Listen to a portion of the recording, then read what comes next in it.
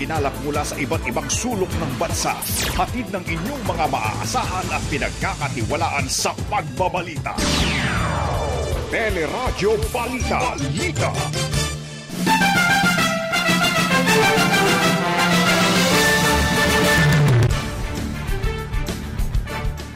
Mga namatay sa pananalasa ng bagyong Agaton, umabot na sa 172.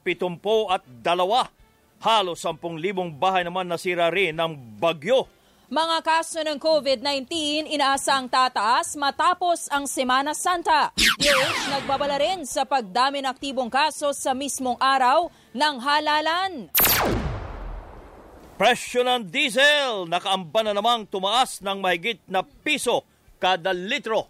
Vice President Leni Robredo pinaaatras sa pagtakbong Pangulo. Kampo ng Vice Presidente, kinwestiyon naman kung sino nga ba ang makikinabang sa panawagan. 2 Pilipinong barko na nagsagawa ng seismic survey sa West Philippine Sea, sinundan ng Chinese Coast Guard sa kargatang sakop ng Palawan na. Siyam patay sa magkakahiwalay na aksidente sa Kalinga, Davao del Norte at Batangas. At sa Showbiz Spotlight, ilang kapamilya stars ibinahagi ang mga ginawa noong Semana Santa. Magandang umaga, bayan! Yan po ang ulo ng ating mga nagbabagang balita ngayong araw na Lunes, 18 ng Abril, 2022. At siyempre pa, kasama natin tuwing umaga. Ako po si Joyce Balancho. Ako naman po ang inyong kabayan si Nolly Di Castro. Kami po ang mag-atid sa inyo ng ating mga nagbabagang balita.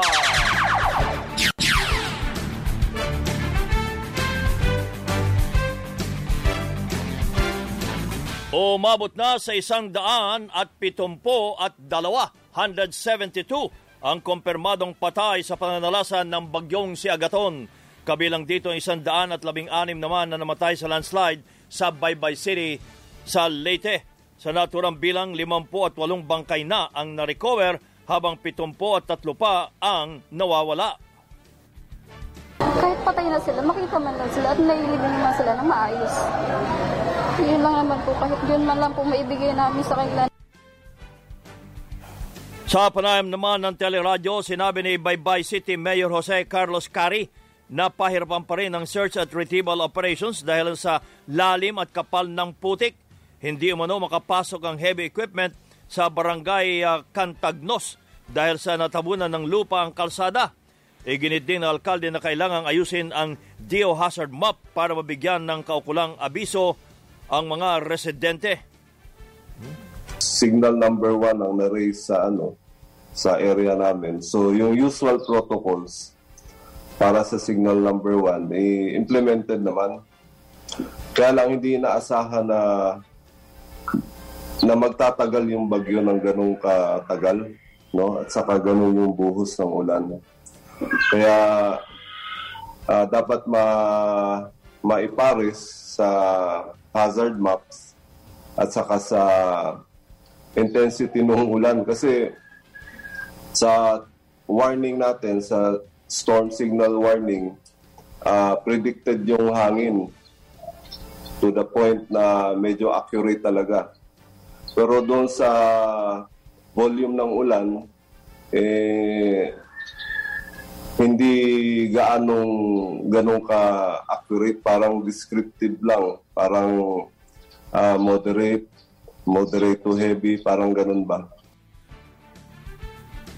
Sa bayan naman ng Abuyog, pinag-aaralan ng lokal na pamahalaan na ideklarang no-build zone ang Barangay Pilar matapos malubog sa landslide ang 80% ng barangay dahil sa hagupit ng bagyong Agaton.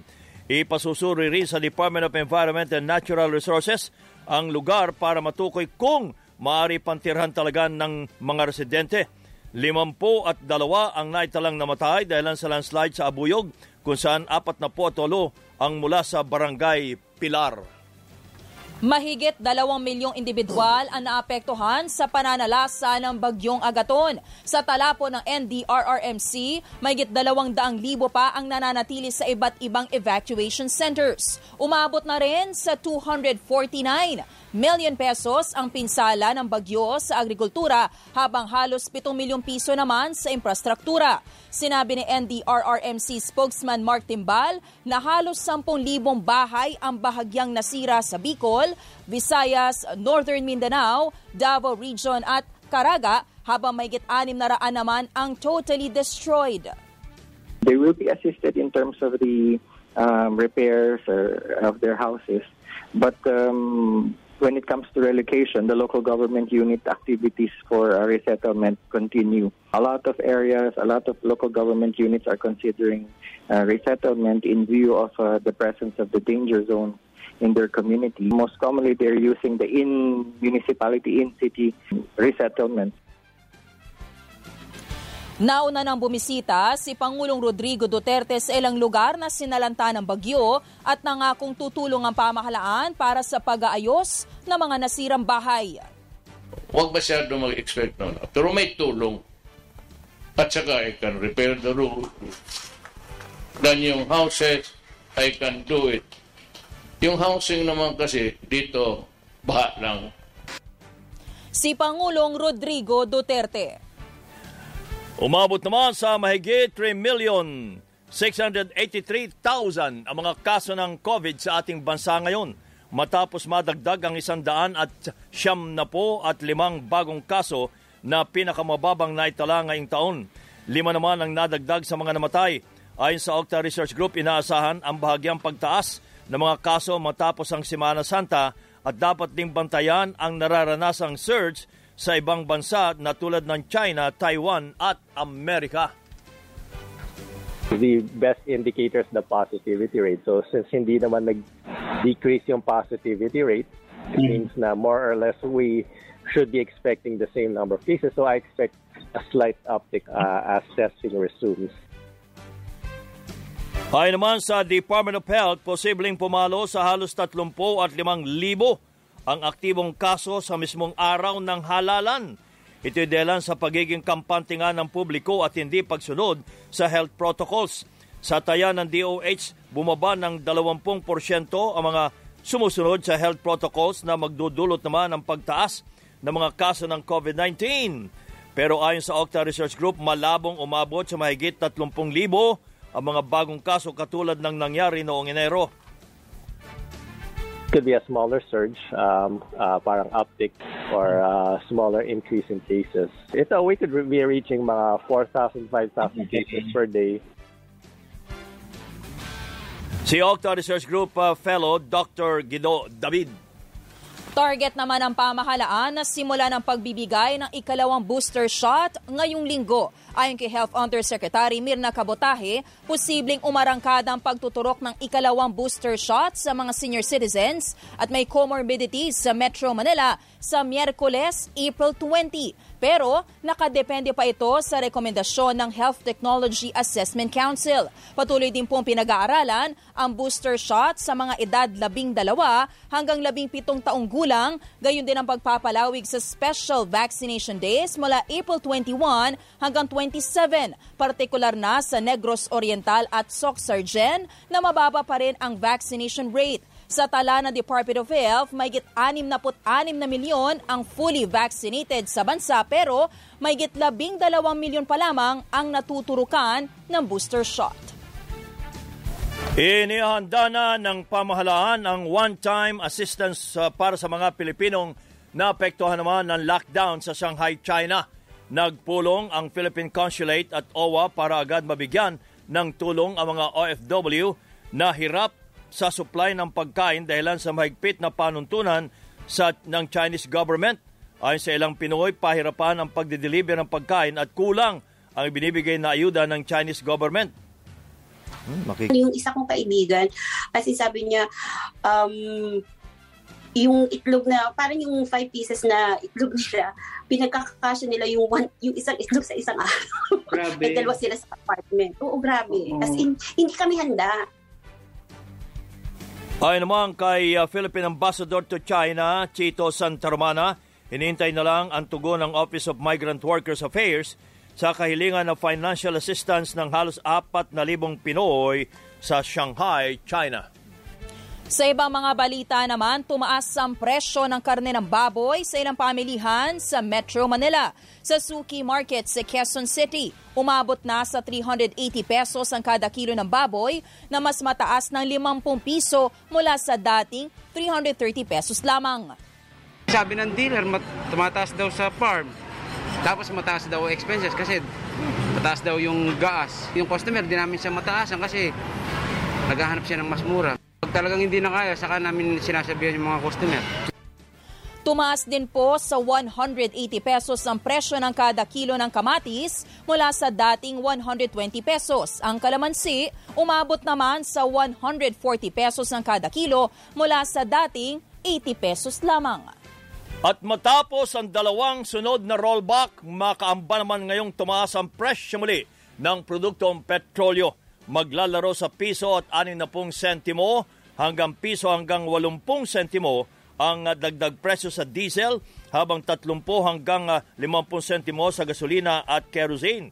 Bunsod dito ng malaking pagtaas sa presyo ng imported na petrolyo sa world market noong Huwebes Santo. Nauna nang inamin ng Department of Energy na wala itong control sa pagtaas ng presyo ng petrolyo dahilan sa Oil Deregulation Law.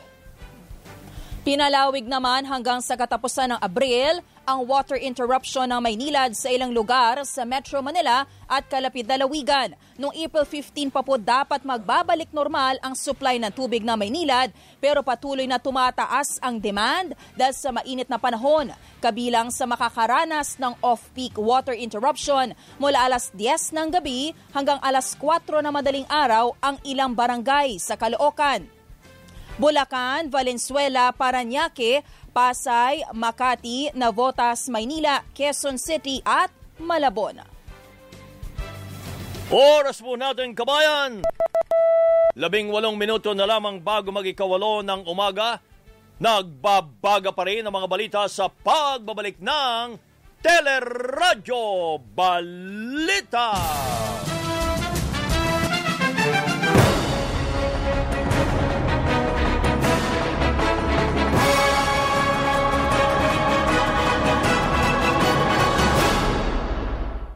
Pinaaatras si Vice President Leni Robredo sa pagtakbong Pangulo sa darating na halalan. Sa isang joint press conference, 4 na beses na inulit ni Manila Mayor Isko Moreno ang panawagang umatras na sa presidential race si Robredo. Tumakbo lang anyang vice-presidente para pigilan ang pamilya Marcos na makabalik sa Malacanang. Kung meron mang supreme sacrifice, Marlon, yung number 2 should do and start initiating the supreme sacrifice. Let Leni withdraw. Withdraw Leni. I'm calling for Leni to withdraw. Kasi whatever you're doing is not effective against the Marcos. Withdraw, come and join us. Join us. Pwede pasab. Pasab naman. Baka kami maka 3 points.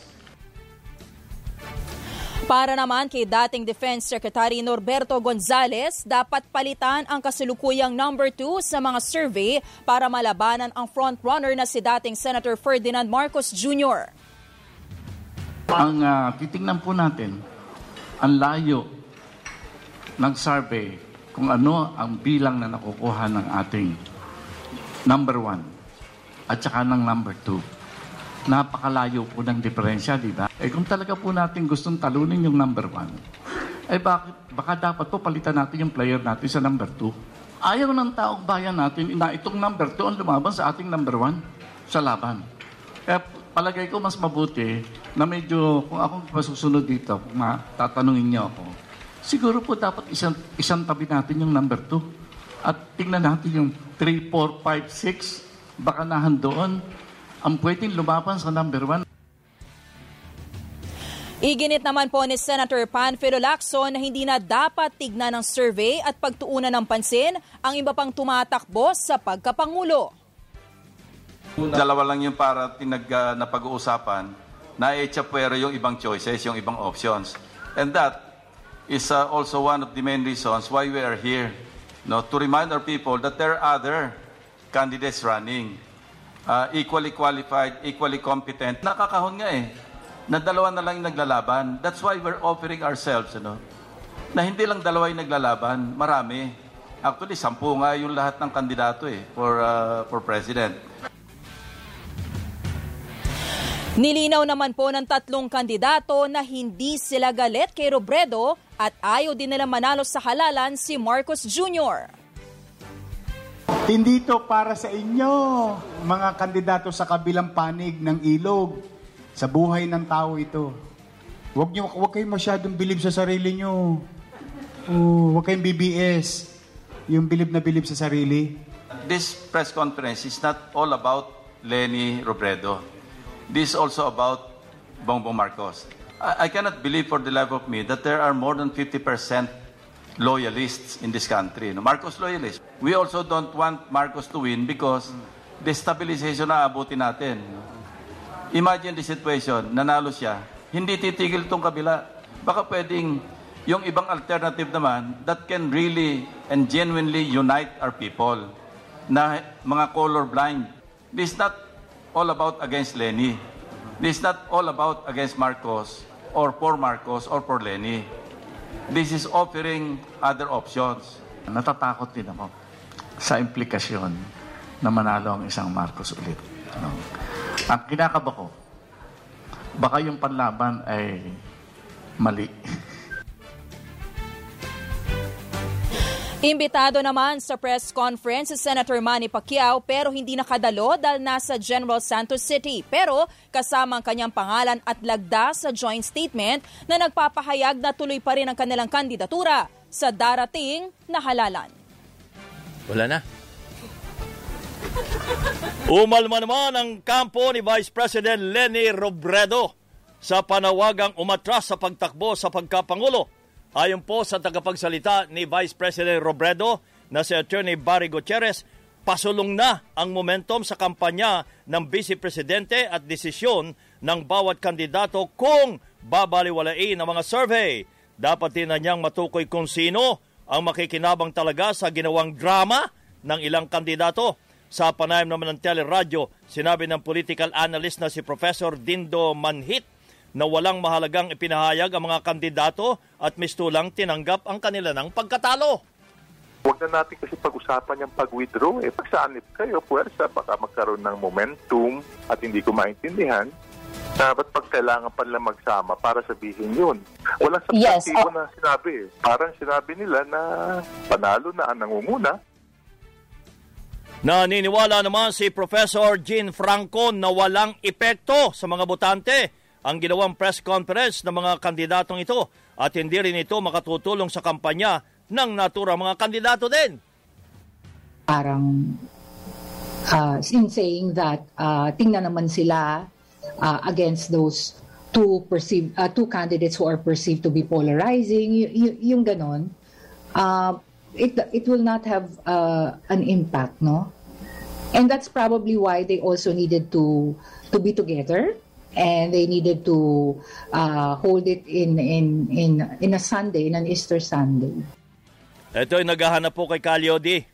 Nag-post ng larawan si Calyodi de Guzman habang kumakain ng halo-halo sa South Cotabato.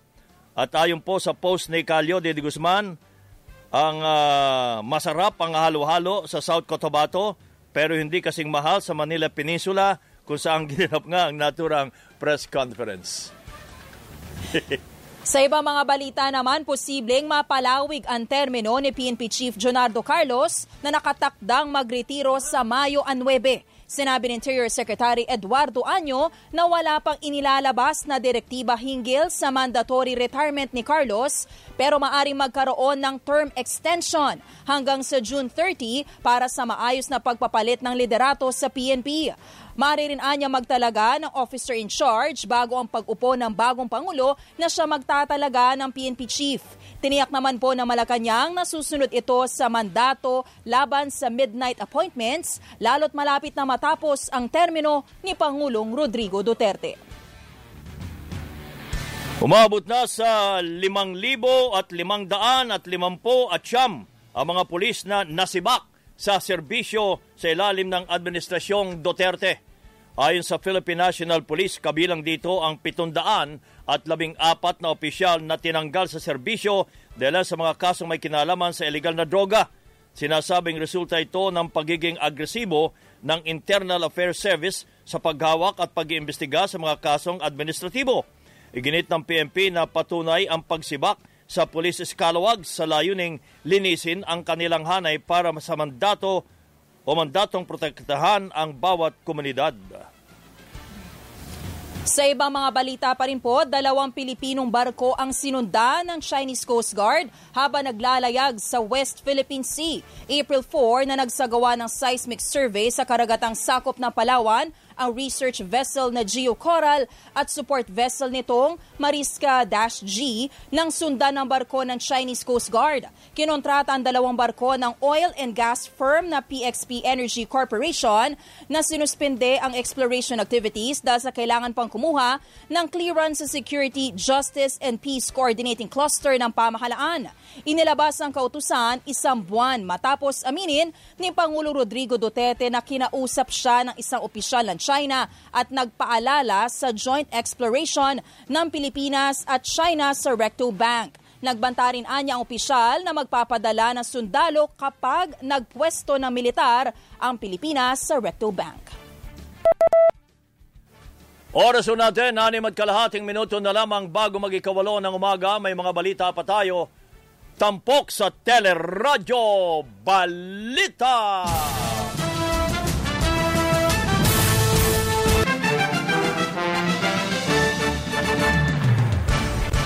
Hati ang ilang mambabatas sa pagvito ni Pangulong Duterte sa panukalang SIM Card Registration Act. Ayon kay Senate President Tito Soto, magpapatuloy ang mga banta tulad ng pambobomba, blackmailing, scamming dahilan sa pagvito sa panukalang batas. Naniniwala naman si Senate Minority Leader Franklin Dillon na mga troll farm ang makikinabang sa naging desisyon ng Pangulo.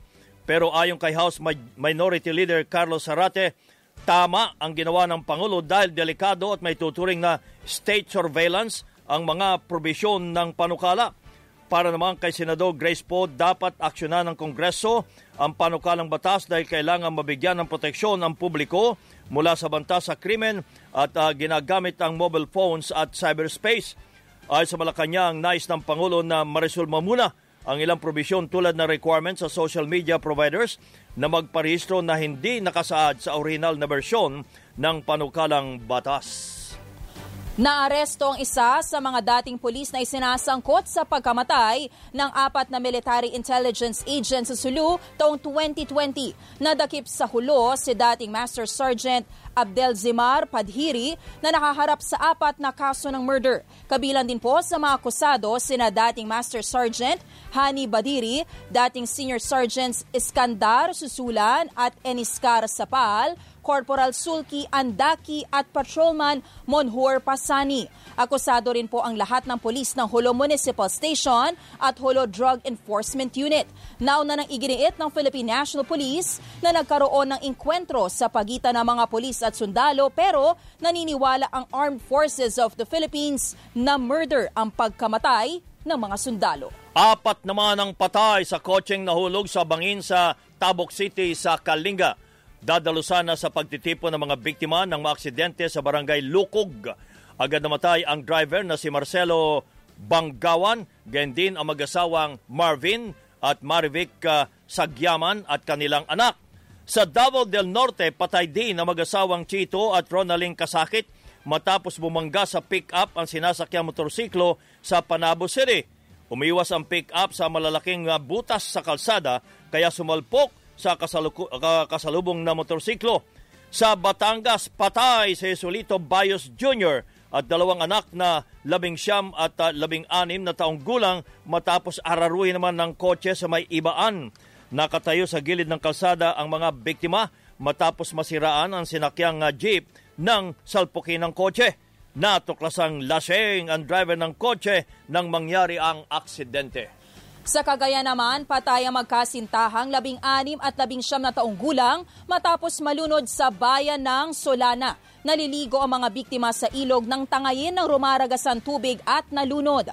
Sa Pangasinan, patay din matapos malunod ang 26 na taong gulang na lalaki sa San Fabian Beach. Napunta sa malalim na parte ng dagat ang biktima kaya po ito nalunod. Sa Zambales naman, patay ang Indian national na si Pramod Pasi matapos malunod sa Crystal Beach Resort. Spotlight. Good morning, Miss Geniel Krishnan. Good morning. Good morning, kabayan at Joy. Sa ating showbiz spotlight, kanya-kanyang getaway ang ilang kapamilya stars sa nagdaang Holy Week. Nagpalipas ng Semana Santa sa beach ang mag-asawang Regine Velasquez at Ogie Alcacid kasama ang kanilang mga anak. Lumampa rin sa tabing dagat ang mag-asawang Angel Locsin at Neil Arce, pati na si Maris Racal. Out of the country naman ang nagbiyahe o naging biyahe ng It's Showtime host, kabilang na si Kim Joo na nagpunta ng Thailand kasamang boyfriend na si Sian Lim. Bumiyahe naman sa Amerika si Karil at asawang si Yael Yuzon, habang sa Singapore nagbakasyon ang pamilya ni Vong Navarro.